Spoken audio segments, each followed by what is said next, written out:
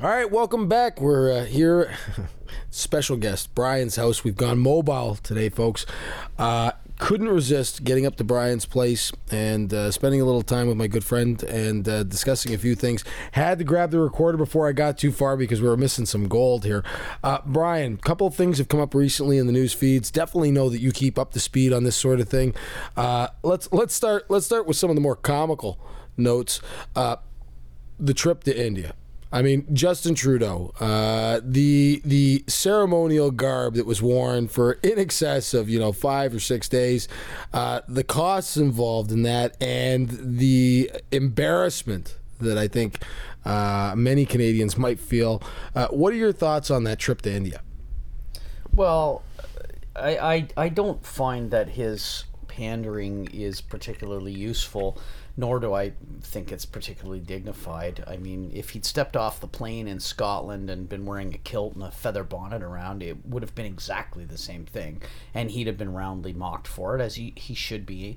And they did so in India, and they did so without any input from conservatives or the right wing in Canada or any of that kind of thing. He was mocked roundly because it displayed a great deal of immaturity and a lack of depth and seriousness required for the position. Every time a politician puts on a costume, it's the potential for embarrassment. Everyone's been there. Stephen Harper's been there. Jean Chrétien's been there. God knows they've all been there in the States. So you don't put a costume on. But, there's almost kind of a pandering racism that Trudeau comes out with. It's like you have to be overly nice and suck up to people so they'll like you, else you're a racist, which I think is in its own way a reverse racism. India is an incredibly interesting country with an ancient culture, and to have some foppish Frenchmen, and I'm French, so I can speak on this. Show up wearing Bollywood clothing and carrying on and dancing the Bhangra and like just stop. Where did we go off the rails? How did we end up with this clownish buffoon representing us on the world stage? I've heard people say, well, I'm just glad Harper's gone because Canada is just nicer. Nicer?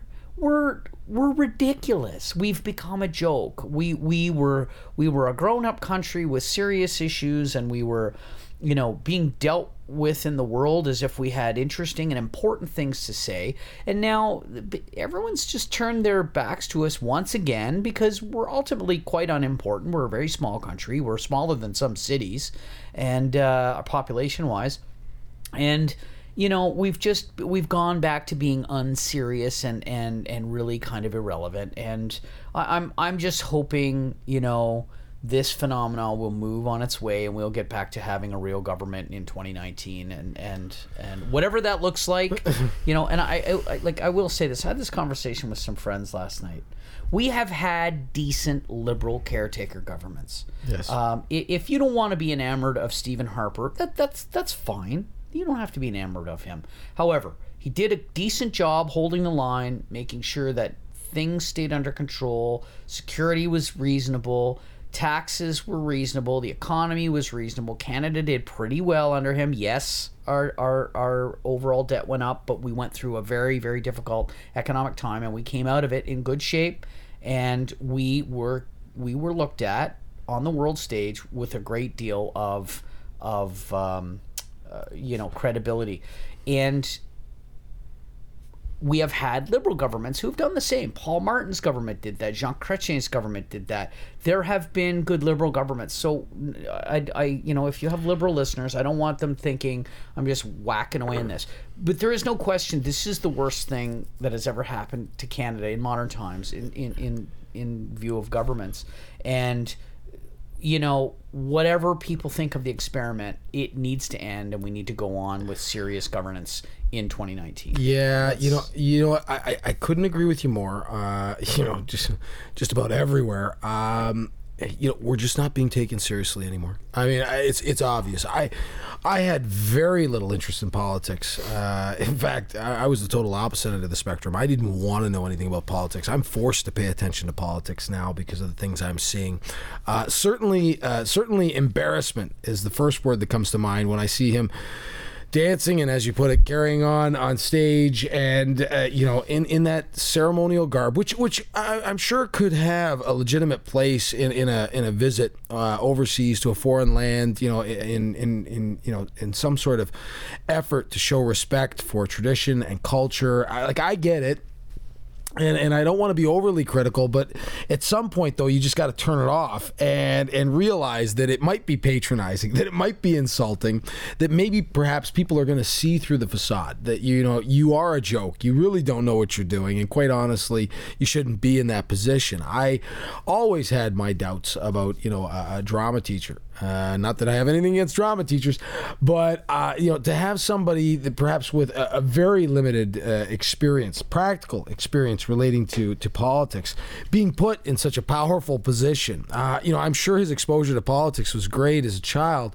But to actually put a man in that position and to watch these events unfold before my very eyes, I mean, everything that's happened just seems to be this train wreck that I just can't stop watching. Kind of reminds me of Jersey Shore. I used to watch Jersey Shore back in the day, and I mean, awful show, terrible if you want to call it acting, if it's a reality TV show or not. I'm sure there's a lot of people that would dispute that it's not, but I watched that show, and I continuously watch that show because it was just so bad it was good.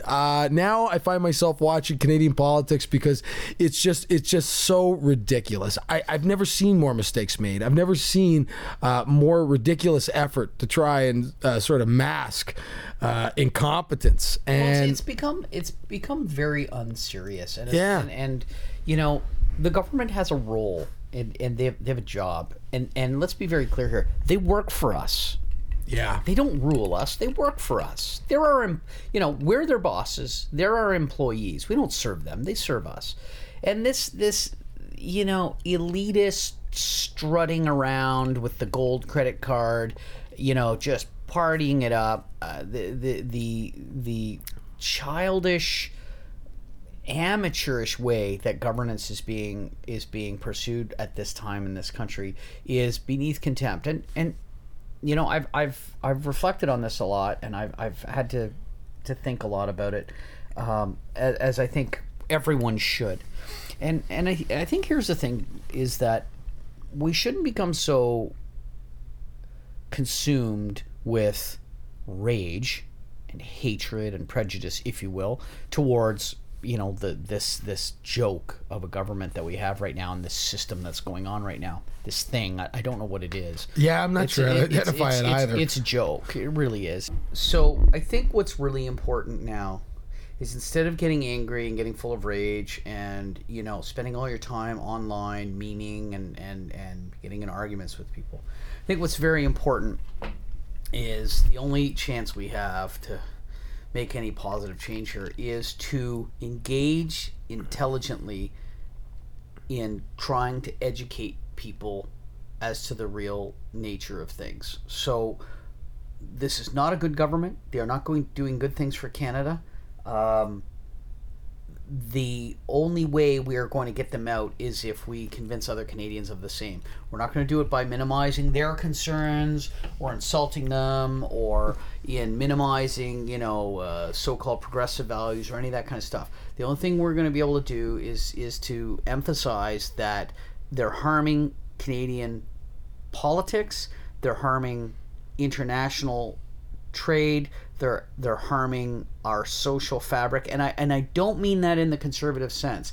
What our society consists of and how it operates is always open to debate and interpretation. There's all kinds of things we can change to make things better. There are some things that are going to get changed that are going to make things worse, and that's always an open debate. But this friggin' train wreck that we have going on now needs to be opposed, and the only chance we have with any sense of reason is to try and dialogue with people and to educate them and to convince them to vote differently. And that's it. That's the only thing we can do.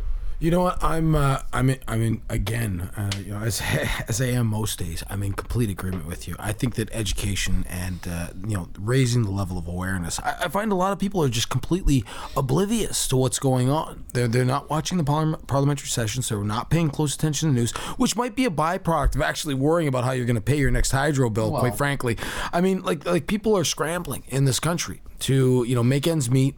You know, quite a few of us are out there worried more about, you know, how we're going to pay the bills than perhaps paying attention to global politics and or Canadian politics, when in fact I don't think it's ever been more important than it is now, than to watch these things and to pay attention to what's going on. Because quite honestly, I've never seen you know, a bigger train wreck, and I mean, I don't know how else to describe it. It's so horrible to watch. I mean, from everything from embarrassing behavior to just outlandishly dangerous. Like, I mean, when you start to examine things like the extension of an invitation to a convicted terrorist to, you know, a dinner function. Trudeau seems to be real keen on terrorists. Yeah, and that right there, a person who has no tolerance for someone who disagrees with him on policy or disagrees with him on philosophy, but is perfectly okay in hanging out with people who murder our friends, yes, and who murder our soldiers, and who would wage war and commit violence on our society and on our culture. I'm sorry, you're worse than they are. Yeah. You are worse than they are. Well, for the people that are listening that maybe don't keep up to speed on these sort of things, my understanding, and it's a very limited understanding, I don't ever profess to be an intelligent person, and certainly I don't sit here and say that I keep up on every last thing that happens, but my understanding is that a man who shot someone on Canadian soil, an Indian gentleman, and I use that term loosely because I don't think he qualifies.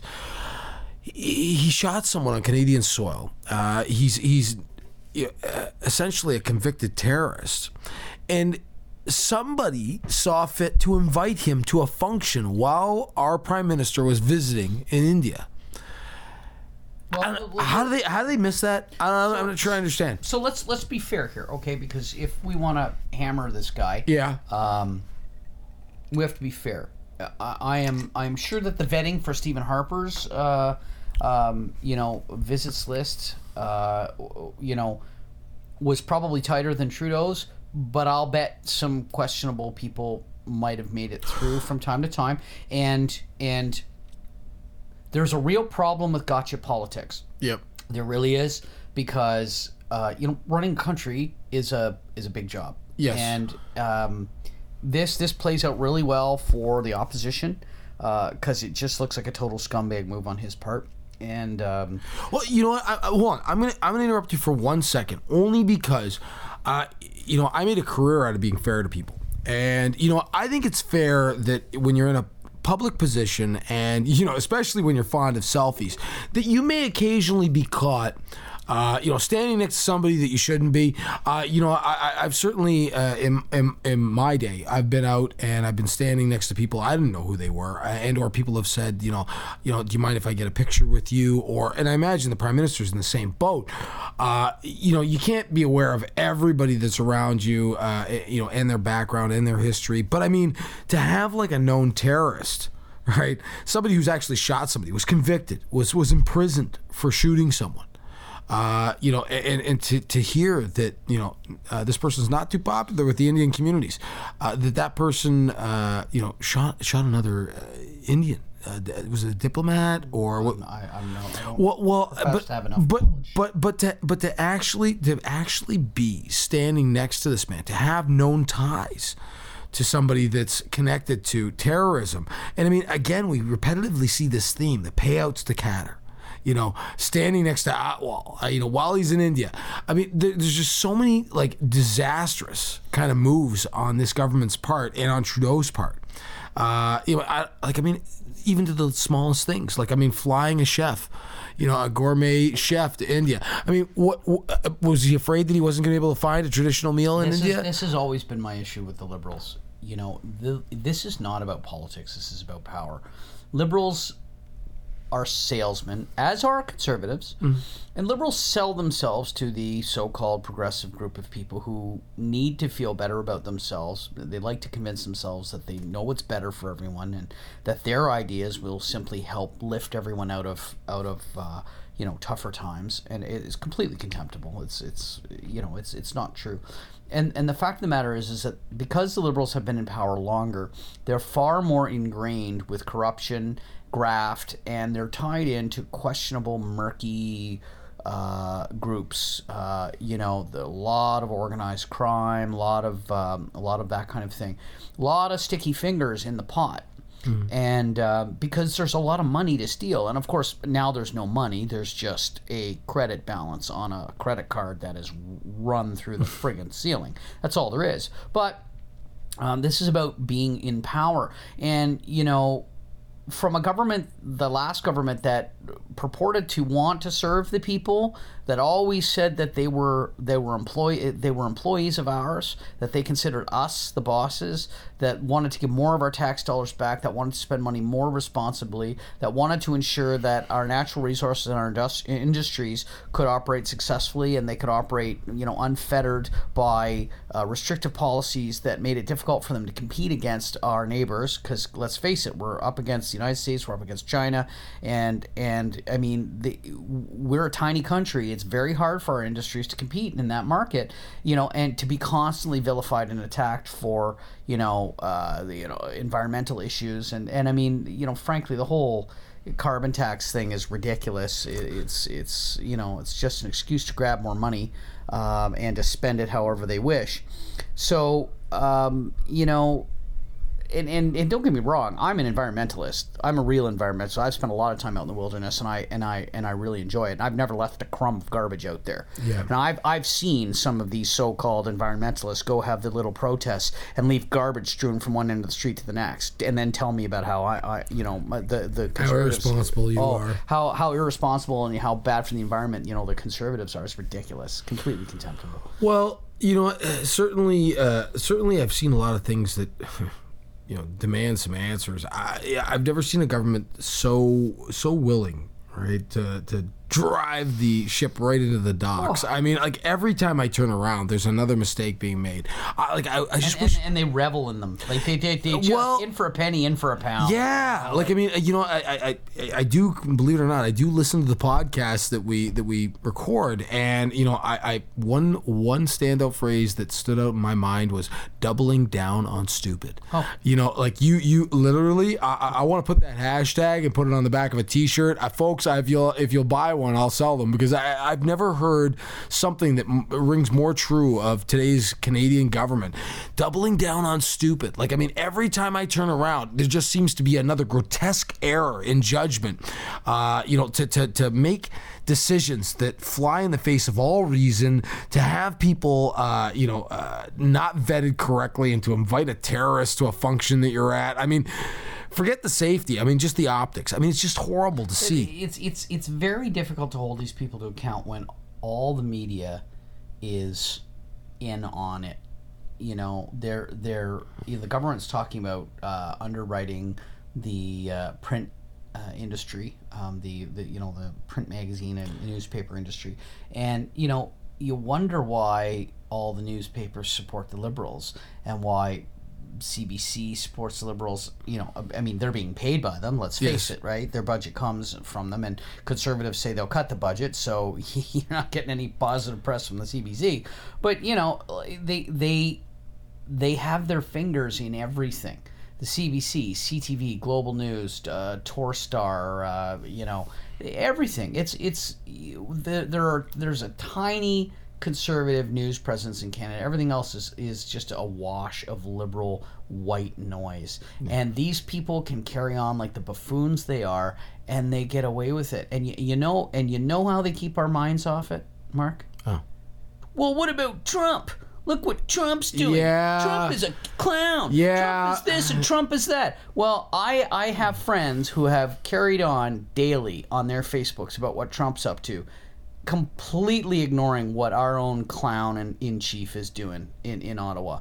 And you know, listen, people, we have to be smarter than this. Like, you know, if they're putting bells and whistles over here, then you ought to be looking at what's going on in the shadows over there, because that's where the real news is. Yeah. It's not where the bells and whistles are. The truth is, I'm really concerned about what's going on in Ottawa right now while he's over there dancing the Bhangra in a crazy friggin' orange clown outfit. Because this is the thing. What's coming our way? I'll tell you. There's some legislation coming down that's going to set this country on edge. Yeah. Over all kinds of things. And I know that it's been created and moved forward while everyone was busy looking at his antics. Yeah, I'm sensing a little sleight of hand going on here, folks.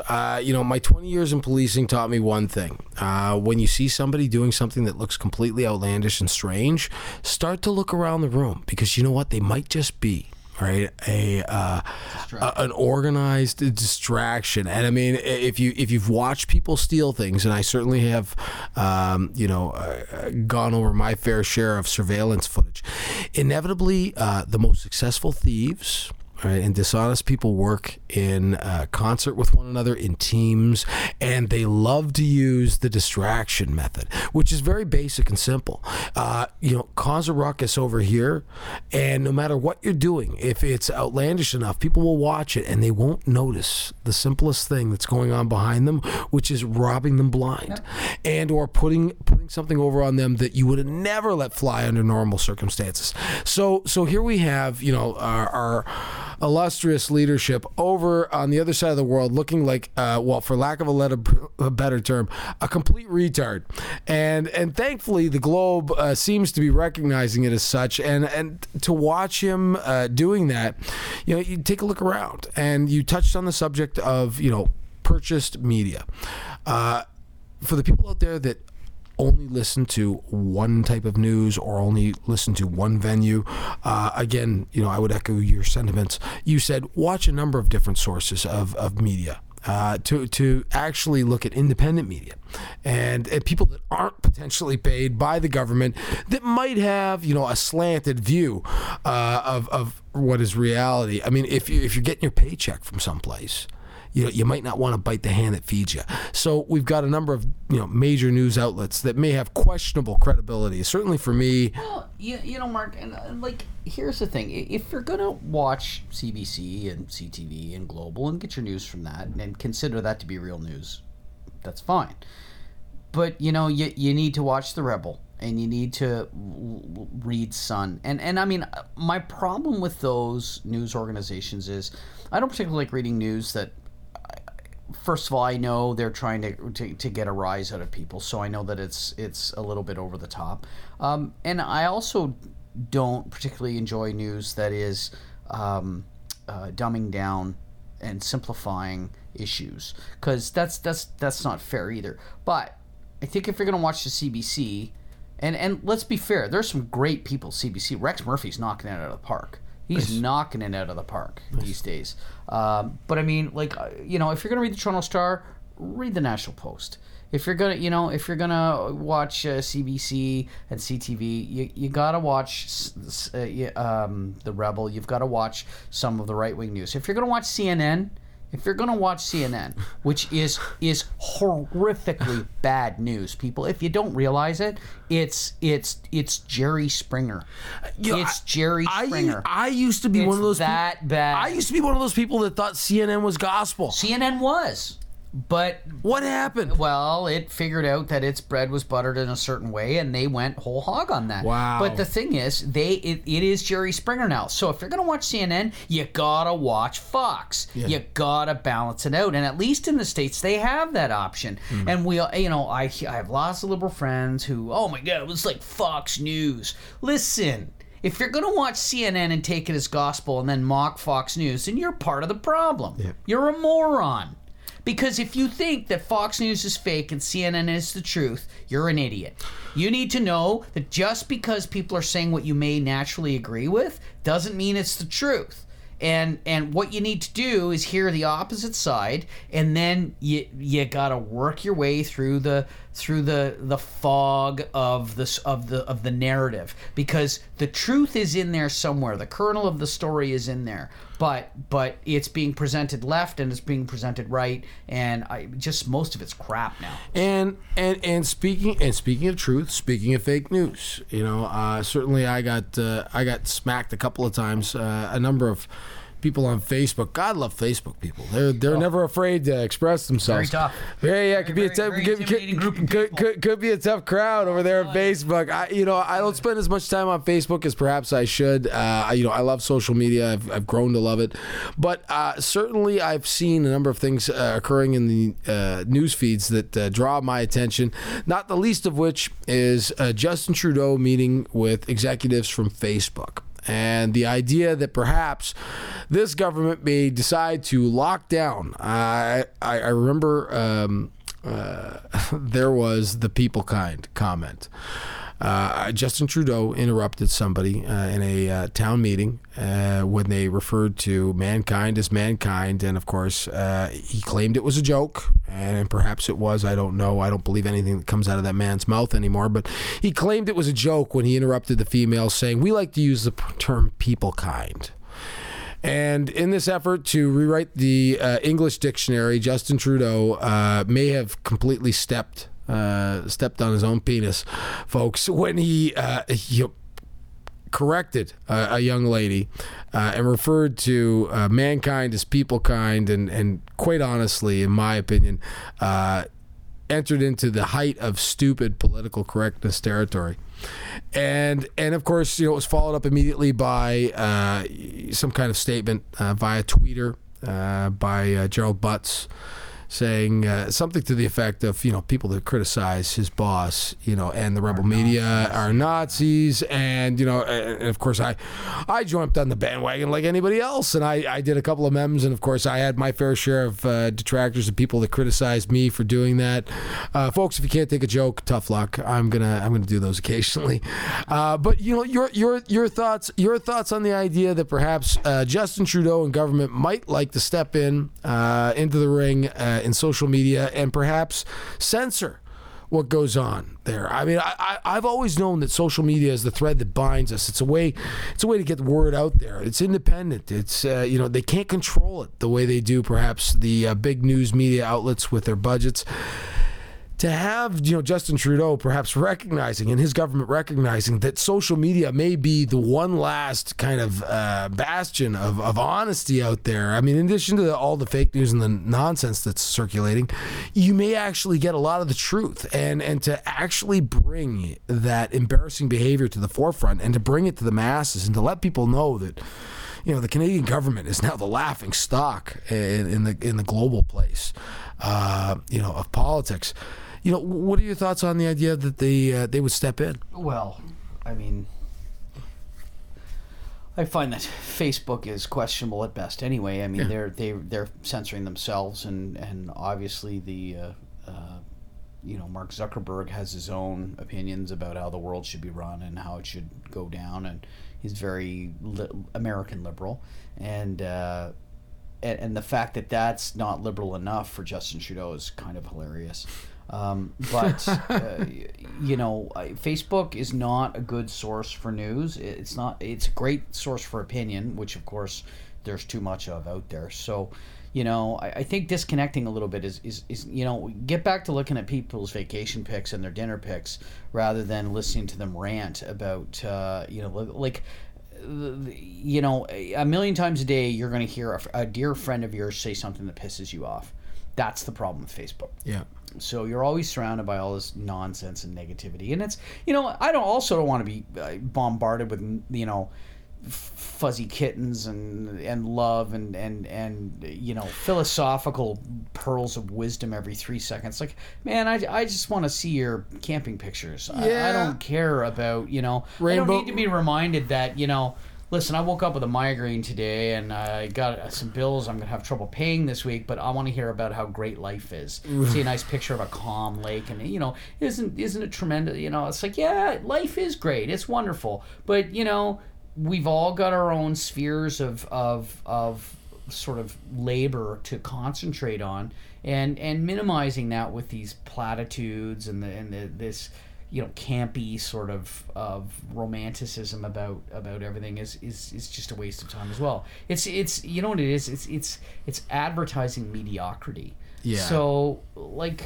I like knowing what people had for lunch. You know, the first 2 days of the week, but if you're going to tell me and give me updates as to every last thing, 3 meals a day. Yeah, you know, unless you're going to all the cool restaurants, and I'm, you know, trying to decide what I want to eat that week. I mean, but you know, it's pretty tough to listen to some high school kid talk about, you know, what we should be doing for foreign diplomacy, or, you know, what the answer to all society's ills are. Like some junior kid in university. Seriously, some undergrad in history criticized Jordan Peterson this week, and it was funny because Dr. Peterson didn't have to defend himself. Someone did it for him, and they said, you know, isn't it just wonderful that an undergrad can go after a man with a PhD and with 30 years of experience in his work field, to be told that he doesn't know what he's talking about by a 19 or 20-year-old undergrad. You mean between eating Tide Pods? Exactly. Well, that's, you know, it's like the Tide Pod generation is going to tell us what we need to do about gun control, or what we need to do about money, you know, or income distribution, or whatever. Like, you know, people. The young are our future, but they need to shut up and learn some things. They really do. And you know what? I'm so glad you said it like that, because you know what? Honestly, folks, one of the things that I've come into contact with over the years is that new guy, that guy that's been around since lunch hour, the guy that, you know, I've got more like, you know, overtime hours logged on than he's been on the job, and you know, he's got an opinion suddenly. You know what? Shut up. And for this young generation that wants to weigh in on serious conversation and to tangle, listen, right, with a guy with a PhD that's that brilliant, in my opinion. By all means, you're welcome to have an opinion, but it should be an informed opinion. Yeah. And, you know, like when you hear some of these, you know, singers and artists and stuff, you know, 17, 18 years old, Lorde, she was 17, and she had some comment about American foreign policy. It's like, really, Lorde? What do you know about it? You've spent your entire life in vocal, you know, studies and studios, singing and recording, and I guess all that time in front of a microphone and in writing songs, you just got this insight into international diplomacy that just, you know, gives you the authority to go out there and speak to your millions of fans and tell them that what you think the U.S. is doing is wrong. You know, like, shut up. Yeah, you know what? See, you took the words right out of my mouth. Shut up is actually what come out of my mouth just a second ago. You know, I'm really always glad to sit down and talk with you, Brian. And I mean, some of the things that we've talked about here always, you know, leave me with the impression that I've left here just a little bit smarter, perhaps, than when I arrived. You know, moving right along though, last thing on the agenda, and something, you know, very serious, and it's very important. The shooting in the U.S. All right, your first take on, you know, what's going on down there, how it might have an impact potentially on us up here. I mean, people have been for months, you know, speculating as to what the Canadian government might be dropping on its legal gun ownership and its population. We've got the shooting in the U.S. Okay, and certainly that's not us. We have a completely different set of rules, people. Like, we are not the United States of America. I mean, they certainly have their interesting strengths, and you know, like, I see a system that potentially could be tweaked. Not potentially for the Canadian system. Is it going to be the same, you know, as it is down there? They've got a different set of values. They've got a different history than we do. There are some parallels, however. You know, looking at what's going on down there and the way it might impact us, what are you thinking about, you know, that school shooting? I mean, that's something I've wanted to talk about for a while. Well, these are going to continue happening, and you know, we spoke on one of the earlier podcasts about, you know, what's going to happen with our gun laws, and you know, and I said, well, just wait till the next school shooting, because it's, you know, every time this happens, this is a huge win for the forces of the left that want to disarm us and that want to impose their philosophical views on us. You know, and it's hypocritical to the extreme. So, thoughts on the school shooting? Well, I'll tell you, all the lefties think that this is another example of what free access to firearms causes, and that the military style weapons don't belong in the public, and this is why we have the police. Well, I'll tell you, your narrative is screwed. You just disproved your whole argument, because the police did nothing. They stood and watched while 17 kids got murdered. 17 kids who could do nothing about it. Their teachers and their school staff, their the maintenance staff, the security, nobody could do anything about it except get killed because they weren't allowed to have guns. Right? Now, listen, I'm not saying everyone needs to wear guns. I don't particularly think that students should have guns. And I actually don't think that teachers should have them either, unless, of course, they want to have them, which is a different thing. I would not particularly like to see my teacher up at the front of the class wearing a sidearm. I don't think it's necessary. And it becomes a focus rather than the lesson. But to say that the principal or the deputy principal, the vice principal, or one of the guidance counselors, or a maintenance guy, or even vetted and hired proper security staff who are professionally trained and properly armed, would be able to defend a school a lot better than nothing. Nothing. And now this point was raised. People said, "Well, you don't want to turn schools into armed camps and so on and so forth." And here's the thing. So Israel suffered a number of very serious school attacks about 30, 40 years ago, and they lost a bunch of children murdered by Palestinian terrorists. And they said, "Okay, well, schools are a soft target, and this is an issue. So we're going to revamp the entire way that we do school security." Yep. And they went with armed staff. And?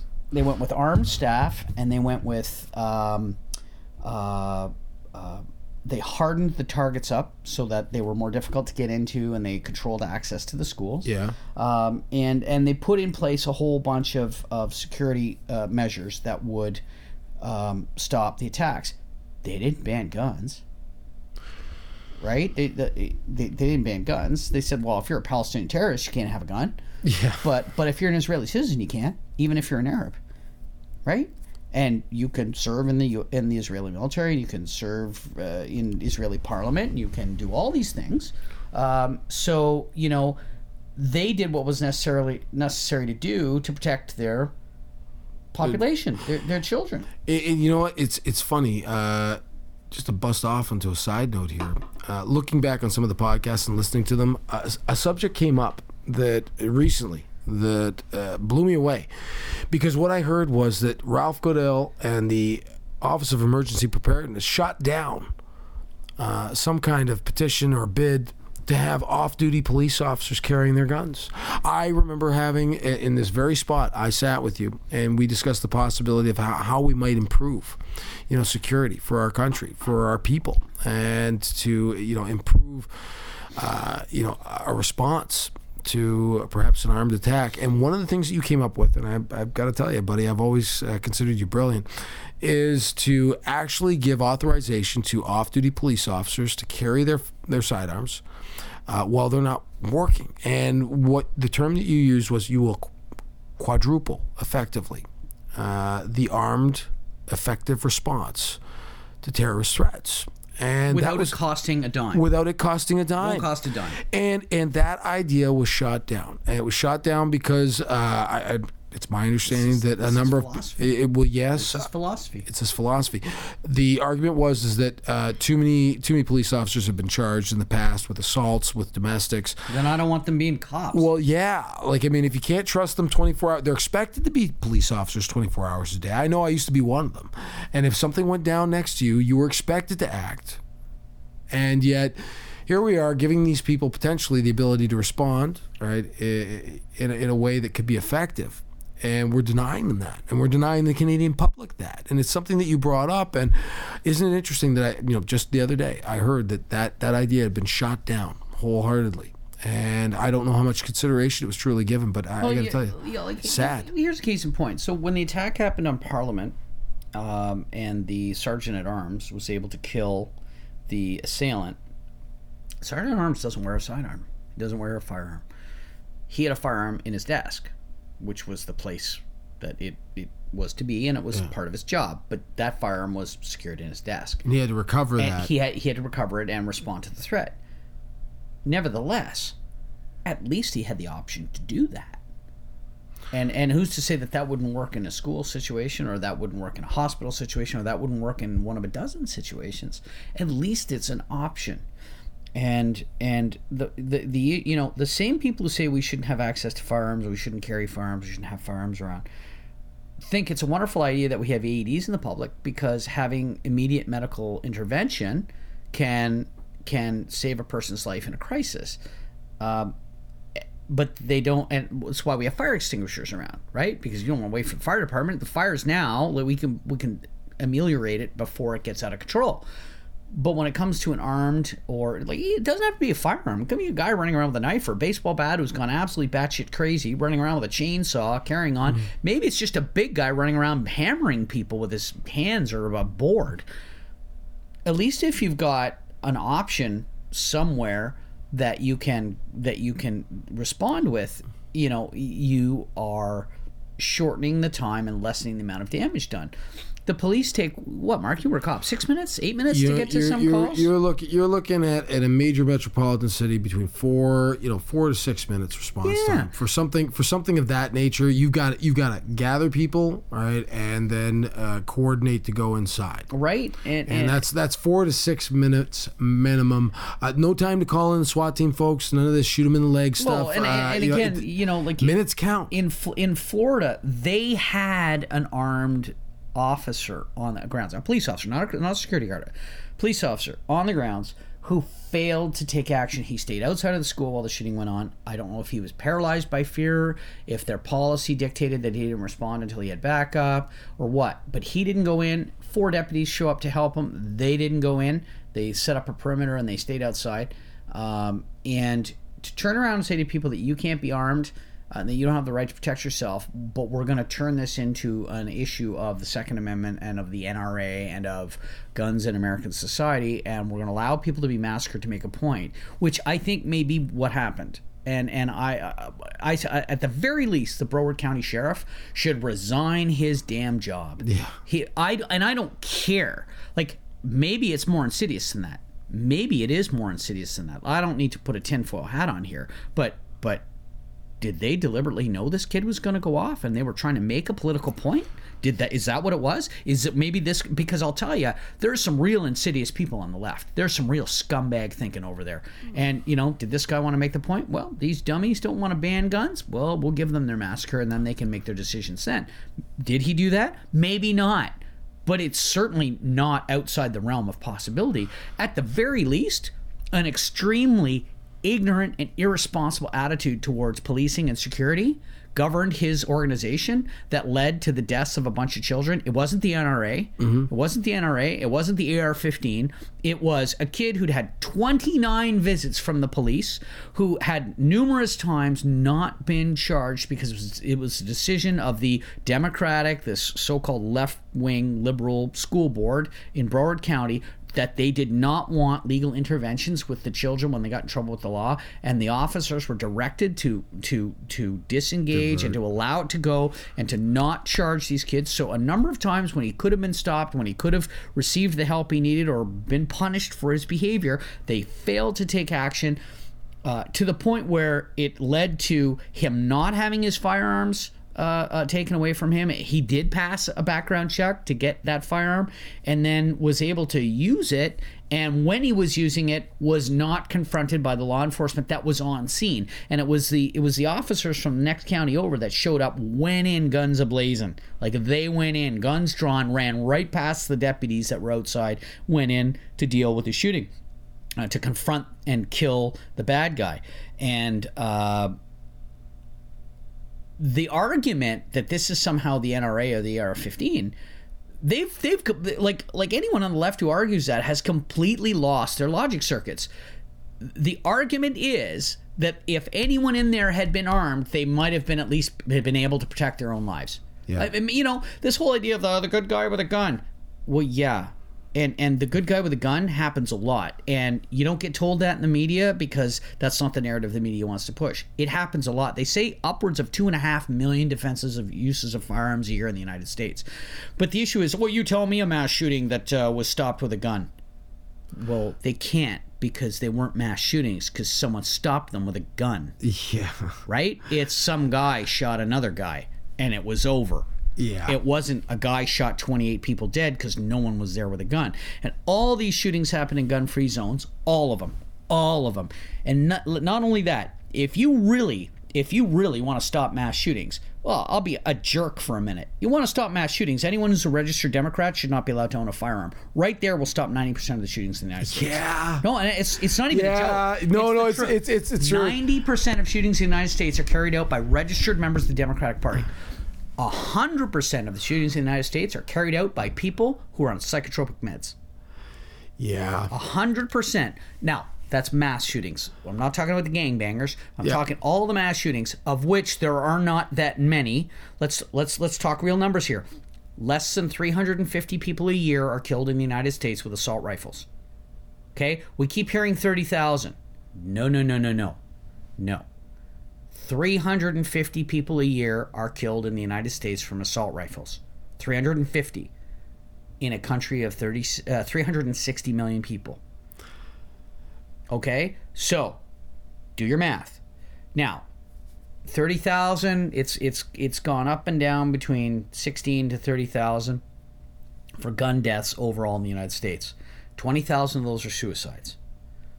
Right? People say, wow, yeah, Japan doesn't have any gun suicides. Nope, they don't. They have even more other types of suicides. So it's not about the gun. So you have to take the suicides out of it. So now you're down to 10,000 deaths a year in a country of 360 million people. That's not all that high. But now let's go. 75% of those shootings are gang-on-gang violence. You're not going to change that. And those shootings happen in predominantly no-gun ownership areas. Chicago, Philadelphia, L.A., like places where you are not allowed to own handguns, or they have, other than that, they have very, very tight gun control. 75% of those shootings are gang-on-gang, and they're going to happen anyway. Yeah. Even if guns are completely banned. If they were happening in Britain, it would be the same. Okay? So now you're down to about 2,500 shootings a year, deaths a year in the United States, in a country of 360 million people. And I'm not sure if that includes defensive uses of firearms. It may very well. I don't think they're all considered homicides, but I don't know if any of them are justifiable. But it's certainly probable that there are. So you would have to even reduce that number even more to get down to where a guy goes and kills people with a gun because he's mad, or because he murdered his wife with a gun because he was mad, or whatever. So, you're looking at 2,500 deaths a year in a country of 360 million people. I'll tell you, more people are killed with their friggin' cell phones out on the highway because they're texting their wife to complain about Trump. Right? I bring a chicken home for dinner and I don't like Trump. Right? Boom. And they kill someone in their friggin' car. Those people are way more of a menace than all the militiamen in the hills of West Virginia with their AK-47s. Yeah. And that's just a fact, Mark. Yeah. It's just a fact. So, people need to get realistic. Could we tweak our laws? Yes, we could. And frankly, I think the NRA in the States and in Canada, the CSSA or the NFA, or all the different firearms groups, we should get together and propose our own laws to the government. And, we would have to tighten some things, which would hurt. But if we tighten those things and the laws were reasonable, I think they would loosen up other things. I don't know what we would get with the Liberals. I don't know that there's any reason to them. But the idea would be that you would make proposals that enhance public safety, because that's what we all want. Gun owners and non-gun owners alike. We all want enhanced public safety. So let's propose some rules that we think will work, that we can all live with, right? Yep. And then you get to the point of saying, like, listen, it is a free society, and with freedom comes responsibility and comes consequence. So, if you're a bad person, you do bad things, you're going to suffer the consequence. We live in a free society. People are going to misuse cars. They're going to misuse chainsaws. They're going to misuse powerboats. They're going to misuse aircraft. They're going to misuse shotguns and AR-15s. That's going to happen. It's a measure of a society, a level of society's freedom as to whether or not the populace are armed. I don't want to live in a country that is disarmed. I just don't. To me, it's just a padded jail cell. Yeah. You're a ward of the state, and the state will protect you. Maybe if it feels like it.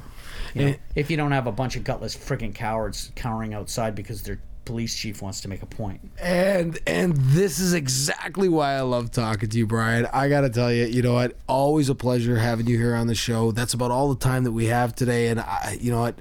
I can't tell you enough how much I enjoy speaking with you. Every time it's just something new and exciting. Please, folks, if you haven't spread this around, we'd love to get our podcasts out there. Please don't forget to like and subscribe to the Instagram and the Facebook page, and watch us on YouTube. And as always, Canada, don't forget to shoot straight, stay safe.